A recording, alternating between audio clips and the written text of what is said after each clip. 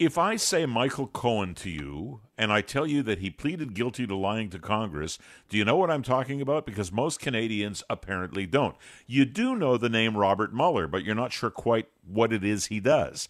And he's the special investigator who's looking into what kind of ties there might be between the Trump campaign and Donald Trump and Russia, if indeed there are any. And this is daily fare for our American cousins, but here we hear about it and we go, ho-hum, what does it matter? Reggie Cecchini joins me, and he is with our Washington Bureau, Global Nationals Washington Bureau, of course, in Washington. So I'm watching television today, Reggie, and it's one of the American news channels, and I see a crawl across the bottom of the screen that says, Michael Cohen pleads guilty. Trump says Cohen is a liar. Tell me what I'm looking at. Well, I mean, what we're looking at right now is one of those opportunities for somebody to look at the president and say all of those comments that you've been making, saying that the Russia investigation is a hoax and that the Russia investigation is a witch hunt, are not true. What this guilty plea today was from Michael Cohen was for him saying that he did, in fact, lie to Congress, and it had to do with conversations and connections between then-candidate Donald Trump and people inside Russia linked to a real estate development. And this is what the special counsel's office has been going after now for the last year and a bit or more. So this is an opportunity to read that as the Russian witch hunt is not a witch hunt. Okay, so the conclusion of the average listener out there right now hearing this is either the Giuliani text that came out today, which is on behalf of President Trump saying Trump didn't do anything that he has to feel bad about. Michael Cohen is a known liar. You shouldn't believe any of this. So this is the ongoing saga for the past 2 years that we could call He Said, She Said. What's really going on? You're on the scene. You've been watching this on a day-to-day basis. Are we to believe that there are ties between Russia and President Trump and that Michael Cohen is indeed telling the truth now after lying to Congress then? Well, if you want to listen to the special counsel's office, then yes, you can sit there and say Michael Cohen is telling the truth, because from what we received today, information from the special counsel's office is that they do believe that Michael Cohen is telling the truth right now, and could potentially have further information. What we read today was that Michael Cohen lied to Congress when he said that there were no communications, or he said that those communications had stopped before what they called the Iowa caucuses, kicking off election year at the very beginning of 2016. It turns out now those conversations had continued well into 2016 towards almost the summertime, around mid to late June. This meant that Donald Trump, after all the times he said on the campaign trail that he had no conversations and no connections with Russia, that conversations were in fact happening with Russia, and that conversations were happening not only between Donald Trump and his lawyer at the time, Michael Cohen, but between members of Donald Trump's family and the Trump organization. So if you want to believe that, the special counsel's office says that they believe Michael Cohen, this is your opportunity to believe Michael Cohen. Okay, so this is your opportunity to believe Michael Cohen, and there's half of the U.S. that does and half of the U.S. that doesn't, and the rest of a world that at this point hasn't got any reason to care. But we're trying to provide some context so that people who are listening to us do care. The interesting thing about Cohen is Cohen had the option to say, I don't know anything.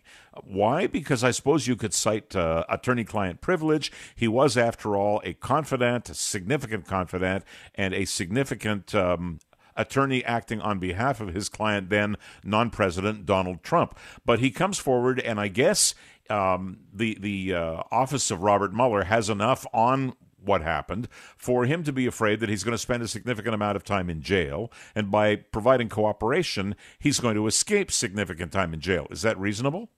Absolutely it is. This is an opportunity for Michael Cohen to butter up Robert Mueller, to say, look, you already have information on me. I'm already going to jail because of all of these financial crimes that I've been linked to and that I've been pleading guilty to over the last couple of months. But what I would like to do, me as Michael Cohen, is potentially lessen the amount of time I'm going to stay in jail, because I do have information that could help what you are actually charged to do, and that is look into the Russia investigation matter. So Michael Cohen now opening up, saying, look, I lied then because I was loyal to the man that I said that I would take a bullet for. I was known as his fixer. I was close with President Trump for very many years.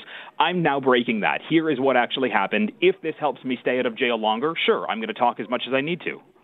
Take me down the road and take our listeners down the road and tell us, as a result of this, because there's a piece of news that comes out of it every single day, what happens to Donald Trump ultimately? Is there going to be enough in the hands of Robert Mueller and company to levy charges of some sort against the President of the United States, and is going to affect his ability to run for re-election or even stay in office at some point? Well, it's difficult, if not impossible, to bring charges against a sitting president. That's something that's long inside the Constitution of the United States. So what this could do is, yes, potentially hinder Donald Trump's chances or willingness to run in 2020, because if he does get elected and, things continue to come out from any kind of investigation linked to whether it's Russia, whether it's linked to the president's finances right now, that could hinder his ability to lead the country, and we could see him resign. We saw this happen, a number of decades ago with Richard Nixon. There could also be an opportunity, though, for the president to say, look, I'm going to put my foot down and I'm going to wipe all of these investigations clean and try to use this as his rallying base when he goes into the election campaign in 2020 to say, look, they've been coming after me for the last 4 years. I outlasted all of these investigations. I'm that strong. I can win this again. All right. So if he were to take option A that you presented, wipe them all out, which I suppose he could at the stroke of a pen, now that things have changed a little bit with the midterms and the Democrats are in control of the House of Representatives, does he have the same or a lesser ability to do that? Or does he have the ability to actually do that at all and look at the people of the United States of America without shame? Well, it's going to be difficult for him to be able to do anything now with Democrats taking over the House. Democrats are going to be able to, use the power of subpoena to be looking into things that further the investigation or that at least further what the willingness of the Democrats are, whether it comes to legislative action or things that are just linked to Donald Trump and Donald Trump's kind of pre-presidency and current presidency. He may have an option of wiping all these things clear, like I said, but if he does do that, he very well could be hit with an obstruction charge by saying, look, the investigations were going on. You got in the way of these things. Now the Democrats in the House could potentially open up brand new investigations. So this is going to be a cyclical thing that happens not only for the next couple of days and weeks and months, but if the president wins the election again, this will dog him for years to come. So whether or not, you want to believe Michael Cohen right now or whether or not you believe the president, what you can believe is that investigations into Donald Trump will continue as they have.